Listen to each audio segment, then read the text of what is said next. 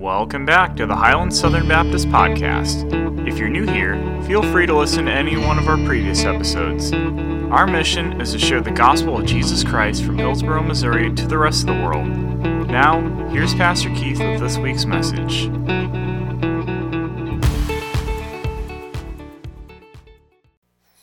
We're going to be in the book of 1 John chapter 4 this morning, 1 John chapter 4. These three letters John wrote with the intent that individuals would be reading these letters in different churches and different settings. It's one of those letters that doesn't have any address to a particular church in it, but it does have some solid instruction. When John wrote 1st, 2nd, 3rd John, we're talking quite a few years after Jesus Christ's death, burial, and resurrection. Some theologians say that it's about 35 years. Some of them even take it a whole lot farther, saying it was like 65 years later when John had wrote this letter. So the church had been established long enough for it to actually be an established church, but a church isn't healthy because it's been established. It's not healthy because it has the name of a church. A church is healthy when its church members are healthy. Now the health, our physical health, I'm talking about our spiritual health. And the spiritual health of a believer really hinges on one thing, and that's the truth. The truth. Now you say, well, Jesus, finish this for me. I am the way, the truth, and the life. This doesn't take anything away from Jesus to say that one thing that the Christian's life hinges on is the truth. It will determine what kind of a Christian a person is. You say, wait a minute, I thought a Christian is a Christian. No, you got Christians who are inactive Christians, the ones who don't go to church, they just one day said that they placed their trust in Jesus. May have, but the more that an individual grows, the more that an individual knows. The more that an individual knows, the more we realize that this is much more than just picking up a book and reading it. That it's the living, breathing Word of God. Meaning, God didn't give it to us just for us to be able to read. He gave it to us because it was important instruction from Him when it comes to our life. Now, you've heard me say many times before that we're not entitled to an opinion. I still hold to that, but let's say for the sake of discussion that I say you are entitled to an opinion. Where should that opinion have come from?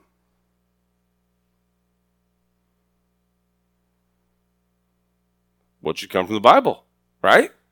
Here's the problem, though. What if you don't know it? Then all of a sudden, one of the most important resources available to a Christian has been removed from them. There's no longer the authority of the Scripture to actually put us in check when it comes to our mistakes. The idea is not, hey, did I just do something wrong and then go find out? The idea is to learn what God says is honoring to Him and what is not honoring to Him, and then our lives should be molded on that. And here's the deal, folks, and this is a fact. You think it's hard now. You just wait. Because some of the stuff that John's going to talk about here is really, really scary stuff. It's not about the end times. It doesn't mention anything about Revelation. If you read through the passage, you'd probably read right through it like you've read it 100 times before, and it wouldn't jump out at you. This passage of Scripture is terrifying. Because if Christians don't train themselves up in the Word of God, people can't hardly handle life today. Right? The pressures that we have in life today, people can't handle it. What if I was to tell you that when Jesus comes back, or just before Jesus comes back, matter of fact, tomorrow it's going to be worse than today. And if Jesus tarries for another 10 years, if Jesus tarries for another 20 years, we're going to see some huge changes in this world. Huge changes in this world. And life's not going to get easier, it's going to get harder. Trying to find the will of God in a particular circumstance is going to become more and more difficult to do. Because there is this stigma in the world that says that churches are just full of a bunch of stuck-up people who really don't care about anybody but themselves, who really think that they're better than everybody else. It's a real stigma out there. There are a lot of people who are believers who will hold that opinion. The fact is the church is being defined by people in an inaccurate way, but is it the people's fault, or is it the church being the church in an inaccurate way? It's the church being the church in an inaccurate way. I was in a discussion with somebody a couple weeks ago, and all they continued to tell me was, but God is love. But God is love. But God is love. Is that a true statement? Sure. Is it a fully true statement? Is that all God is love? No. There are circumstances that we live in this world. We're not entitled to opinions. We're not. I mean, you're going to settle on an opinion whether you're entitled to it or not. But the fact is, every believer's opinions should be the result of what they know in the scriptures. And if individuals lived by that rule, then we would see a completely different world in front of us. If I brought a vehicle to you that had the engine light on, and you had zero equipment or zero knowledge about the vehicle that I brought to you, and you talk to me like you know what you're talking about, how far should I take your word if you know nothing about it? I mean, I can tell you something, right? If I was the guy that was telling somebody, I could tell you something, right? How many of you guys have ever had anybody tell you something that they obviously knew absolutely nothing about? Happens all the time. Christians are walking through this world in absolute ignorance. And I use that in the truest sense of the word. It's genuinely that we don't know any better. And why do we not know any better? Because we don't know. Folks, there are circumstances in the lives that we live in. Did you know my position on the vaccine is a biblical position? For me, it is. My conviction's not for everybody else, and I've said many, many times before that I'm not against the vaccine. I'm not for the vaccine. Personally, not for me. I have my reasons for that. That's called liberty. Where else have we been given liberty? Well, we've been given liberty in every choice that we make in life. Right? You decide. You accept the consequences of your choice. Right? Who gave us that liberty? God gave us that liberty. Let me tell you something. I'm gonna tell you something probably not going to be very popular, but did you know that there's something more deadly than COVID? It's called death. Because with COVID, you got a chance to die, right? What's your chances of getting out of death? I mean, I would say that death being the end result of human life would be cause for us to become individuals who are very, very cautious, right? How many people have you seen God come down to earth and forced to choose him in order to get out of that death? I've been in conversations with people before, and I'll talk to people about the gospel, and if individuals just refuse to answer, I totally respect somebody's liberty and decision to go to hell. I respect that. If that's what they want, I'm just going to share the gospel. What they do with the gospel is completely, entirely up to them, because they have liberty. So I say that to say this. My opinion on the vaccine is not molded by what scientists are telling me, what doctors are telling me, what politicians are telling me, what friends are telling me, and what family is telling me. My opinion, mine, is based off of what I know in the scripture. And if you're going to make a decision on anything in this world, you better make sure that you've looked thoroughly, because context matters. Context matters. Because, folks, the fact is, as we continue to move further and further towards the end of the world, the devil is going to continue to get more and more manipulative. He's going to do everything that he can to try to create divisions inside the church, divisions inside the hearts and minds of individuals, and divisions in the hearts and minds of the churches corporately as a whole. And I'm here to tell you, folks, how many of you guys have fallen for one of the devil's schemes in the last month? Have you ever fallen for one last month? Anybody willing to raise your hand and admit that with me? We fall for it, right? And the fact is, he's getting better at this. If we as Christians really do believe that God's word is infallible. Infallible. What's that mean? It means applicable to every life situation. Applicable to every life situation. Every life situation. What part of your life should not be molded around this? Should your mind be molded around this? Should your heart be molded around this? Should your life be molded around this? Should your opinions be molded around this? Yes. And we got to be people who just stop believing people. We got to just stop believing people. You sit in this church, and I'll tell you, if I don't say it every Sunday, but I say it quite often. Don't take my word for it. The words are going to be up there. The words are in the book in your lap. You have a chance to check me in everything that I do. You can go home, pull all of your resources out of your shelves, pull all your books out of your shelves, and you put whatever time and attention into checking out what I said, whether it's true or not. Then you form your opinion. But here's the problem with an opinion. An opinion is neither true or false. It's just an opinion.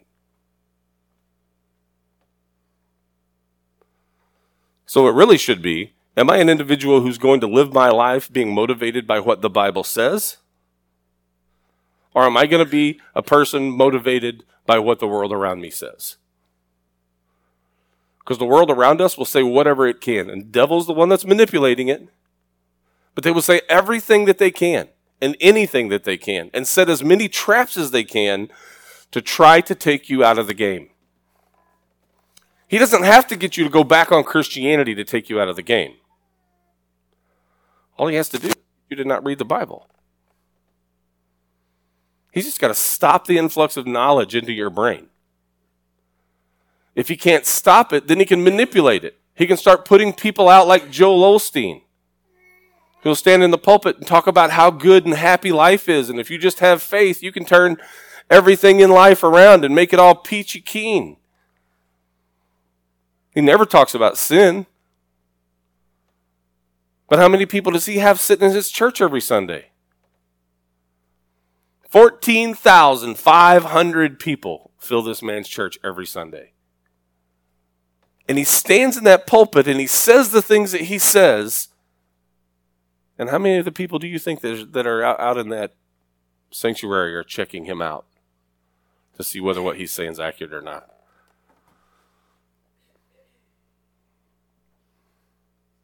Oh, don't talk about Joel. Hurt somebody's feelings. Don't talk about any of these other guys because you might hurt somebody's feelings. This is the problem, folks. This is the whole issue. The whole issue. It's not that hard to check somebody out. Don't get mad at me because I say something you don't like. Okay? That's not a solution. I'm encouraging you with all of the love that I have for each and every one of you to take anything that I say and check it.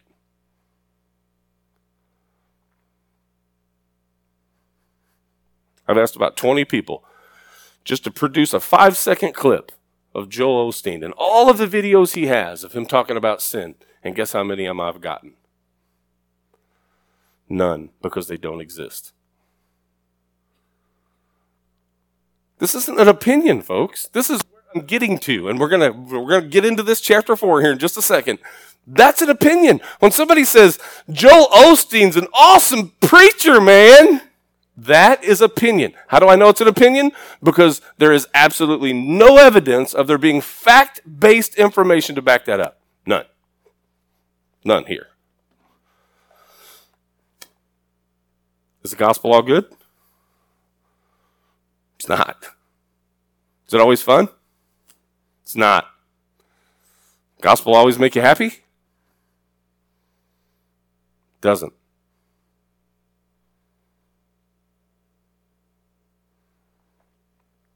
Satan has done a smash-up job in pulling the focus of individuals away from what God really said and has begun replacing it with everything that, and this isn't brand new. You remember what he said in the garden, right? Well, God told us if we eat of the tree of the knowledge of good and evil that we'll die. Remember his response? You surely won't die. You will just become like him. Flat out lie.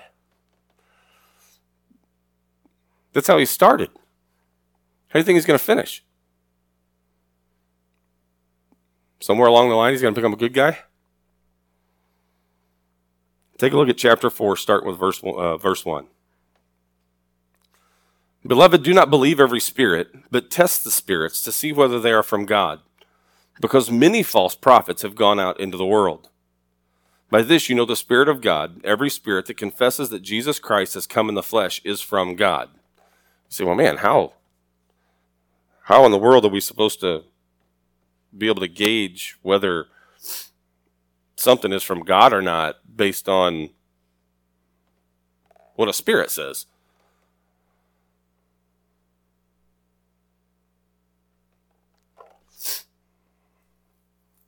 Every spirit that confesses that Jesus Christ has come in the flesh. In other words, it's not that a spirit is confessing that Jesus Christ has come in the flesh. Did you know your actions actually prove that you believe that Jesus came in the flesh, or prove that you do not believe that Jesus came in the flesh? Did you know your actions, your words, your thought, your speech, those things are determined based on whether or not you believe Jesus came in the flesh? Because, I mean, honestly, if we was to say Jesus didn't come in the flesh, what's the cost of that? Well, first cost is there's no salvation, right? Because salvation was found in him and him alone. So if there was no Jesus on earth, then there is no salvation. If there was no Jesus on earth, there was no human example of what it is that Jesus Christ has called us to be. If Jesus Christ had not come in the flesh, the world would be a completely different place. If a spirit believes or confesses that Jesus Christ has come in the flesh, then that spirit is going to make sure that its words and its actions are going to follow along the line of Jesus Christ has come in the flesh. Because otherwise he's just a story, right? I mean, if there's just a story and he never did come down here, it's just a story. There's no power in a story that has no depth or girth to it, right? But what does it do for me to know that Jesus Christ came in the flesh? One, he felt the same struggles I did, the same temptations I did. He felt the same pain I did. He felt the same struggle I did. When his stomach growled, it was no different than when mine growls. When Jesus dealt with people on the street, he was showing us examples of how to deal with people. And not everything that Jesus Christ did, if people were just standing back and watching, would have been considered to be something that was done out of love. There's a lot of things Jesus did. Would you say that Jesus is incapable, or I should say, yeah, do you believe that Jesus is incapable of not loving? Make sure you got that straight. Do you think Jesus is incapable of not loving? In other words, does Jesus love everybody? Of course he does. He died on the cross for everybody. He loves everybody.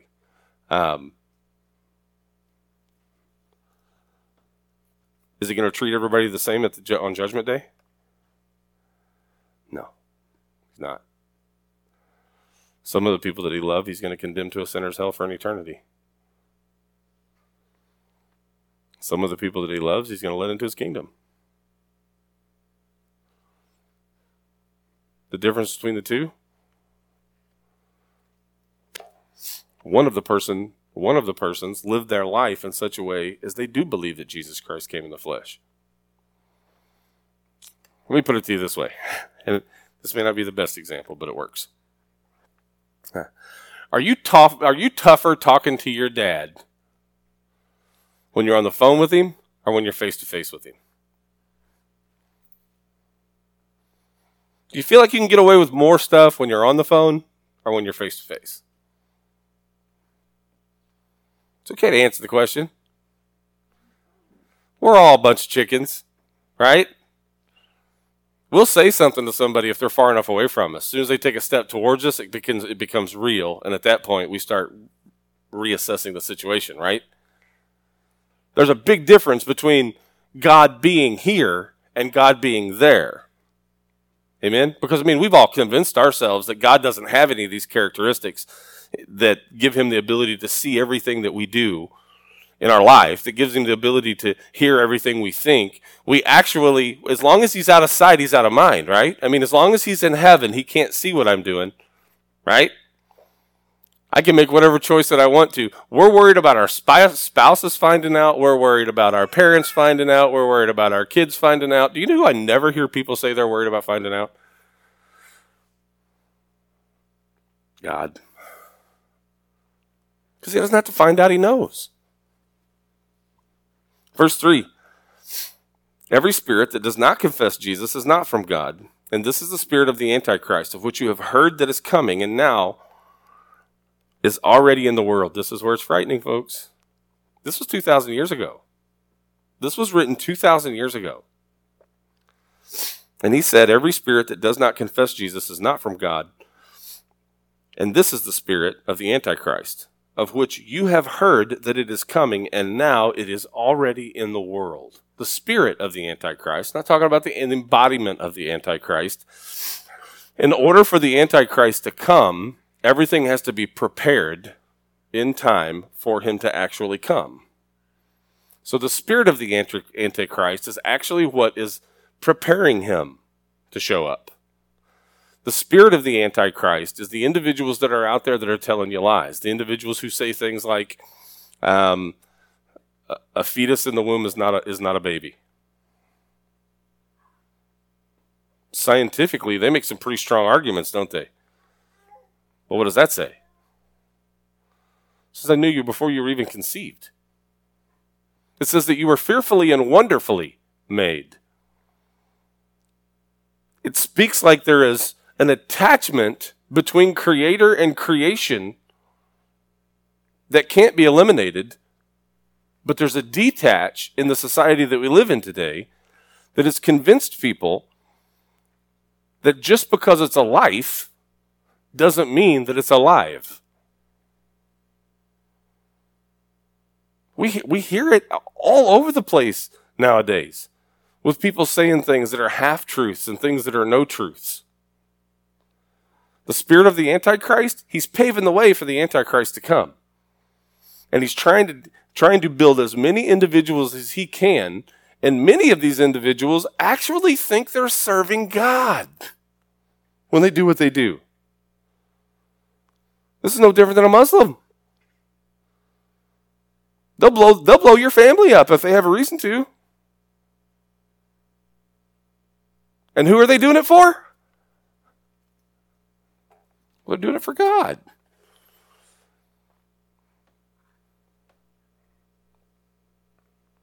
Verse 4 says, you are from God, little children, and have overcome them, because greater is he who is in you than he who is in the world. They're from the world, therefore they speak as from the world, and the world listens to them. We are from God. He who knows God listens to us. He who is not from God does not listen to us. By this we know the spirit of truth and the spirit of error. Sounds pretty bold that he would say something like, from to make such a bold statement as to say that anyone who does not listen to us isn't listening to God either. But here's the difference. I don't believe that anybody here today could actually say that. Because again, context matters. When he said listens to us, the only thing that they had back then was apostolic teachings. There were a few writings that were being made at this time, but they didn't have a Xerox copier where they could just run off a whole bunch of copies and send them all across the country. They didn't have that. When a letter was written, it was written for the purpose of being sent to a particular church or to a particular person. So there was no send it to the printers. Most of the individuals didn't operate on letters, a book, 27 New Testament, 66 total books of the Bible. They wouldn't look at they wouldn't look at that and see the miracle. But the truth was, all they had was apostolic authority. This is why apostles are impossible to make today. It's impossible. You hear another denomination say that there's such a thing as an apostle today. Give me their address, I'll call them a liar to their face. Because the fact is, it just can't happen. Anybody can be a disciple, but not anybody can be an apostle. Being an apostle requires two things. One, for you to physically, not spiritually, physically be called by Jesus Christ to follow him. Two, must also physically, not spiritually, physically be taught by Jesus Christ. So it just makes perfect sense that even though I believe that Jesus did come back when Paul was in Arabia and spent 3.5 years teaching Paul in Arabia at the beginning of his ministry, after Paul, there were no more people that were physically called by Jesus. There were no more people who were physically taught by Jesus. So if the only source of the truth that you have is these 11 individuals through the life of Jesus Christ, 12 after Jesus' death, burial, and resurrection, these 12 individuals, they held 100% of the knowledge of God. 100% of it. Couldn't get it from anywhere else. Because it wasn't in book form. Because the letters were being written. So to them, they had the ability to say this then, and it cannot be said now. You say, well, why? Because we aren't running on apostolic information anymore. We don't need John to actually come and tell us anything because we have it in written form. So when the apostles brought the word to the people, that was the only source of the truth. So when he says, he who knows God listens to us, he who is not from God does not listen to us. He's talking about those who know God, recognize God's truth. And that the source of that truth is the apostles.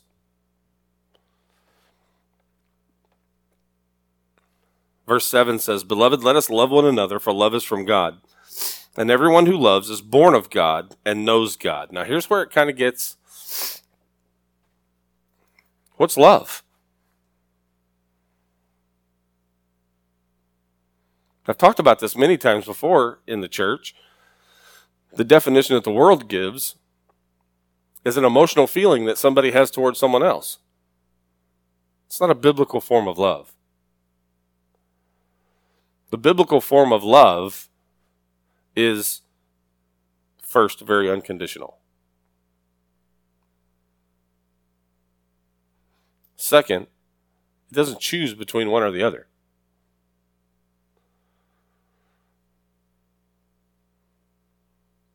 Everything that we do, I should say, in God's eyes, is a result of our intentions and motivations.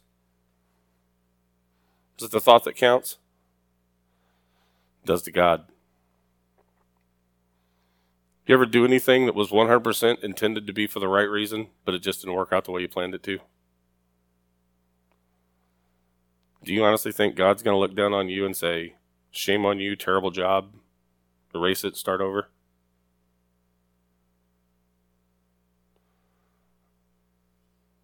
The fact is this. When you love somebody, you often tell them things they don't want to hear. Because that's what love does. Love tells the truth. Love doesn't lie. Now, somebody's going to go home after this next weekend. They're going to go put something on. They're going to go to their husband and say, does this make my butt look big? If you're bold enough, like my dad, you'll say, no, it's your butt that makes your butt look big. The truth is always supposed to be the result of love. Because here's what I get the sense that the culture today wants us to do.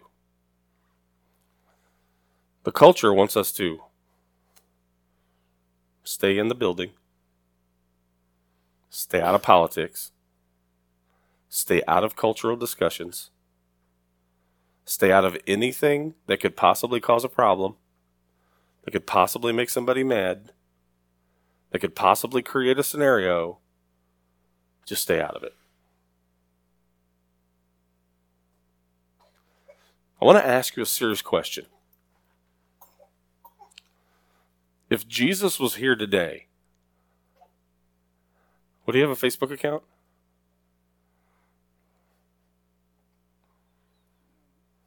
You sure?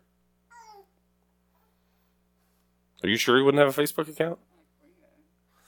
The man who sat on the Sea of Galilee and spoke to 5,000 men, not counting women and children, whose purpose in life was to bring life to those who were lost, now has access to potentially 250 million people instead of 5,000. And you don't think he would have a Facebook account?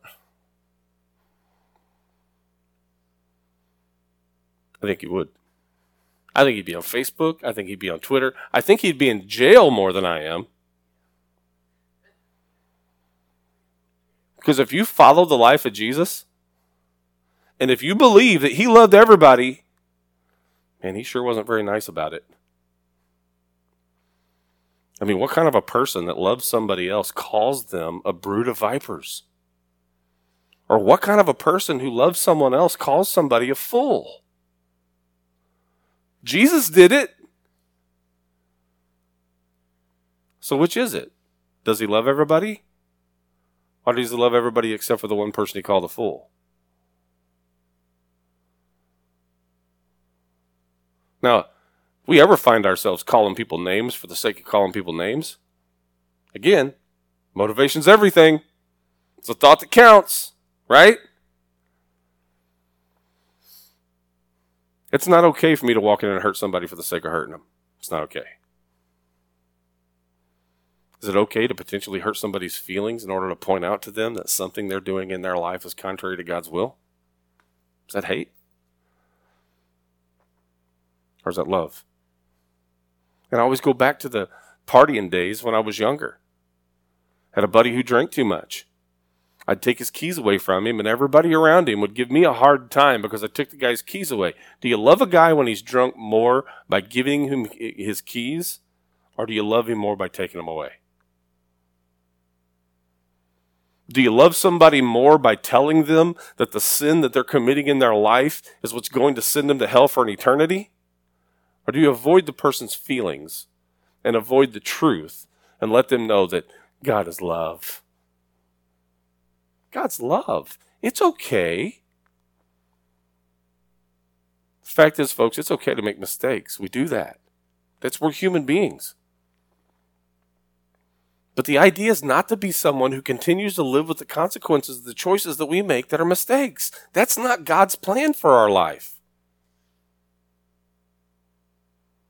You can't do anything about yesterday. Don't even dwell on it. But if you start today,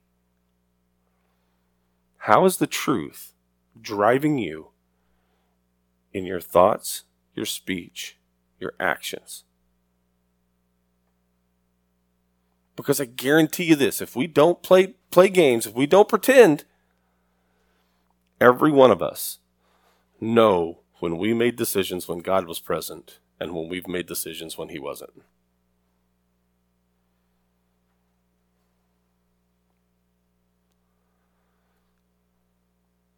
The gospel message and salvation of souls important? Yes. Should we be telling people the gospel? You better believe it. Don't ever fall in a trap of thinking sharing the gospel only comes from your mouth.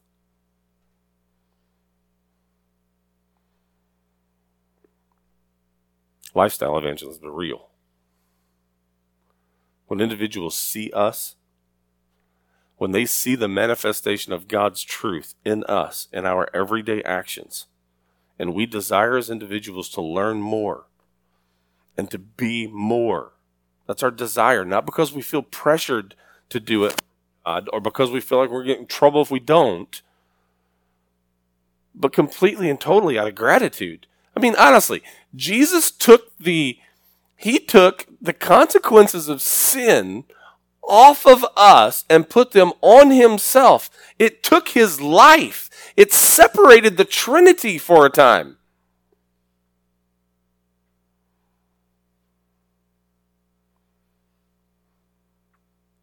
What do you feel like you have the right to ask for one more of? When's it enough?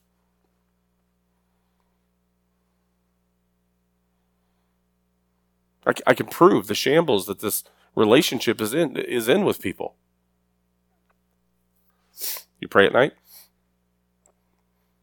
When's the last time you prayed to God just to thank him for what he's done for you and not ask him for something?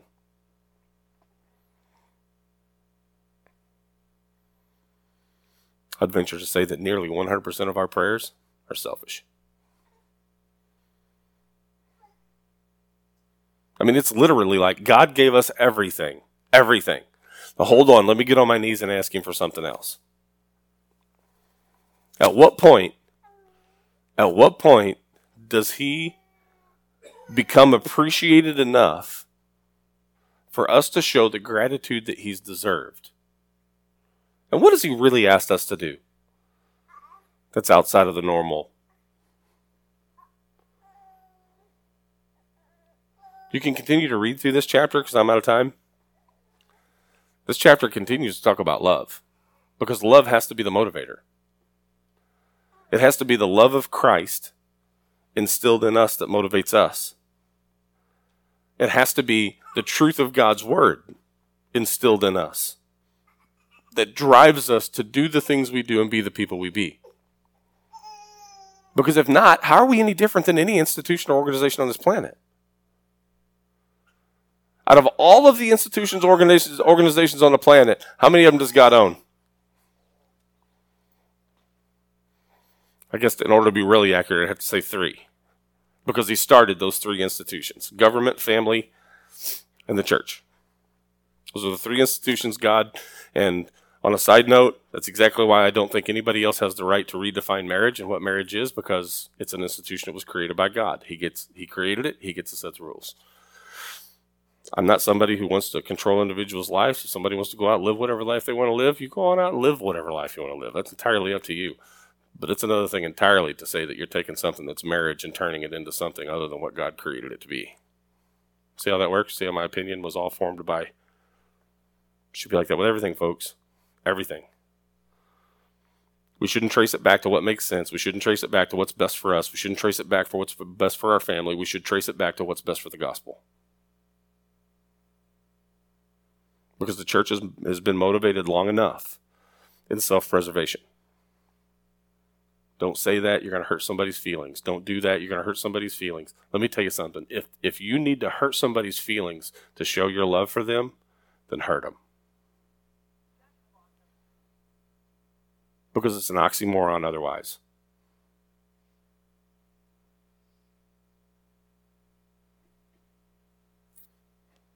Again, we don't hurt people for the sake of hurting. I'm going to leave you with this. I've been all over the place this morning.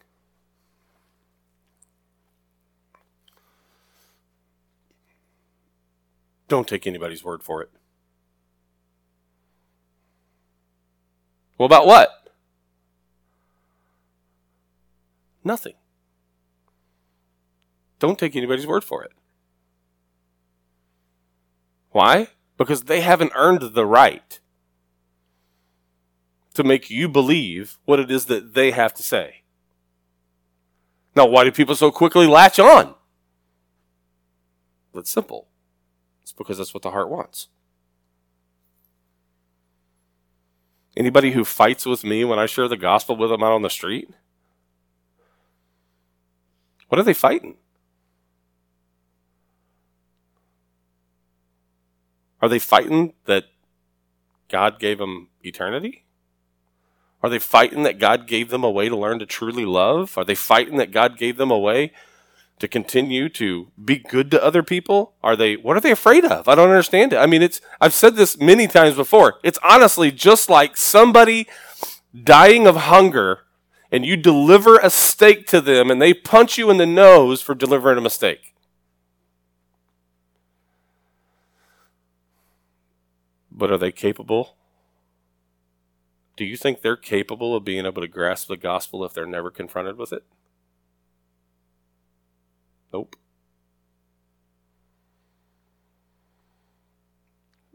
We are a church in this country, folks, that is not driven by our belief in Jesus. We're not. In many cases, driven by money. Driven by fame and prestige, driven by a name, driven by a YouTube page, driven by a lot of things. The one thing the church has got to be getting back to is the truth. The truth that matters. It should be checked. It's not a small deal. The whole counsel of God's word. Not just the part that makes us feel good or the part that eases our pressures and our pains, but he also intended the parts that are hard for us to read too. He intended the parts that were going to bring conviction to our heart. He intended the parts that were going to make us think about our decisions and the consequences of those decisions. He should literally be the center of our life, driving us to make every choice and the decision that we make in life. Who created marriage? Quiz from 5 minutes ago. Who created marriage? God created marriage. How many of you guys have ever seen these marriage self-help books? You seen them? Been tempted to buy one? Who would be better? The one who is still trying to learn what God's love is, or the one who created love? The one who created marriage? In every wedding ceremony, I tell every person, wife, you love Jesus more than you love your husband. Husband, you love Jesus more than you love your wife. Why? You show me a man who loves Jesus, and I'll show you a man who loves his wife like Jesus intended it to. You show me a woman who loves Jesus, and I'll show you a woman who loves her husband like Jesus intended her to. This is not just true in marriage, folks. This is true in finances. This is true in everyday decisions that we make. We have to be individuals that are recentering ourselves constantly because we're human and we get off center all the time. I've been in a funk for 3 months.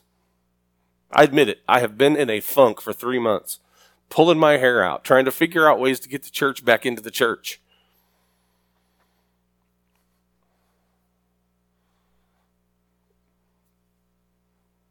It's not my job to get people back in the church.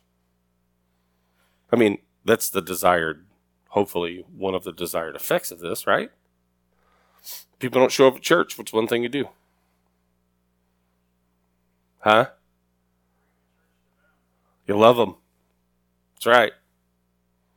Just because they don't come here doesn't mean they're part of the family. They're not a part of the family anymore.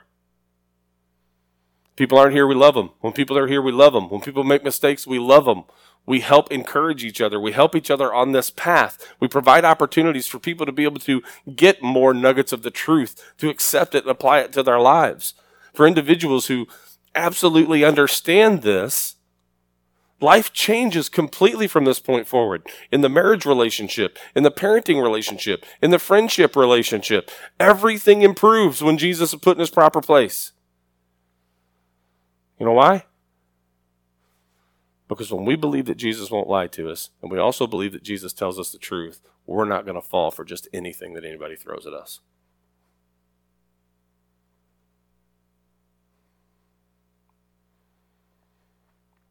You believe God or you believe your buddy? Let's be honest. Which of the two is more right? We got to stop letting this world press in on us. We got to stop letting it tell us what's okay and what's not okay. We got to not let it get away with slandering the truth of who God is. And we need to not let them get away with the bold-faced lies that people tell all the time. We don't have to be mean about it. We should be doing it with love. In hopes that somebody is going to get triggered to the point that they're going to actually go and check this out sometime. And who knows, maybe sometime they will. And promise to this, though, just go make a whole bunch of atheist friends and see how many of them you lead to Christ by being their friend, without telling them the truth. And if you tell them the truth, let's see how long you remain their friend. There's a reason Jesus tells us to suffer with him. There's a reason that Jesus says that the kingdom of heaven is for all of the people who have been persecuted for his name's sake. There's a reason that Jesus said those who desire to live godly in Christ Jesus will be persecuted. He said that. But what are Christians today doing? Let's just figure out ways to interact with people so we may not upset them. Because God knows the worst thing on the planet that we can do is upset somebody. This is all about trigger warnings now. Did you know they're literally saying that your words to somebody can be, that's what I'm looking for.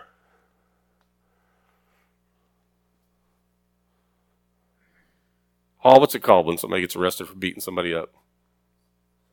Assault. They're literally calling it assault to say something that hurts somebody's feelings. Where's this going? Now, there may be some younger people in here that don't get this because it wasn't my generation. We weren't a bunch of softies when I was growing up. Our bullies didn't post things on Facebook. That wasn't how they did things. They did things like pulled your underwear up over your forehead and shoved you in a trash can upside down. Somebody tweeted something mean to me today. That's abusive. Never lose the motivator that is love. Always hold on to the truth. Make sure the truth is always shared in love. And just know, folks, if you're doing what you're supposed to be doing in this world, you are making people mad. And if you are not making people mad, you are not doing what you're supposed to be doing in this world as a Christian. Fact. How many of the apostles were martyred? All but one. And what happened to the one? Boiled in oil and lived. Could you imagine 2,000 years ago with the medical advancements they had back in? Back then, they had people who literally, this is when it started. If you had the flu or something, they could tap you and drain that out of your system by draining your blood out of your body. It's great medical advancements back then, right? How would you have liked to have been boiled in oil during those great medical advancements? Folks, every apostle died. Every apostle was persecuted. Jesus Christ died. Jesus Christ was persecuted. Every prophet that ever spoke a truth that God told them to died or were murdered because of the things that they had to say. The things we have to say in this world are not popular. It does not fall in line with or swing along with the things that everybody in our culture today are saying. The truth is the truth. And either we will go out being individuals who have shared the truth, because folks, the truth is this. It's not about dogmatism for me. I literally know the day is coming. I'm going to stand before God. Did you know you are? Because I know I am. And I believe the one question that's going to be asked of every person: what did you do with my son? What did you do with him?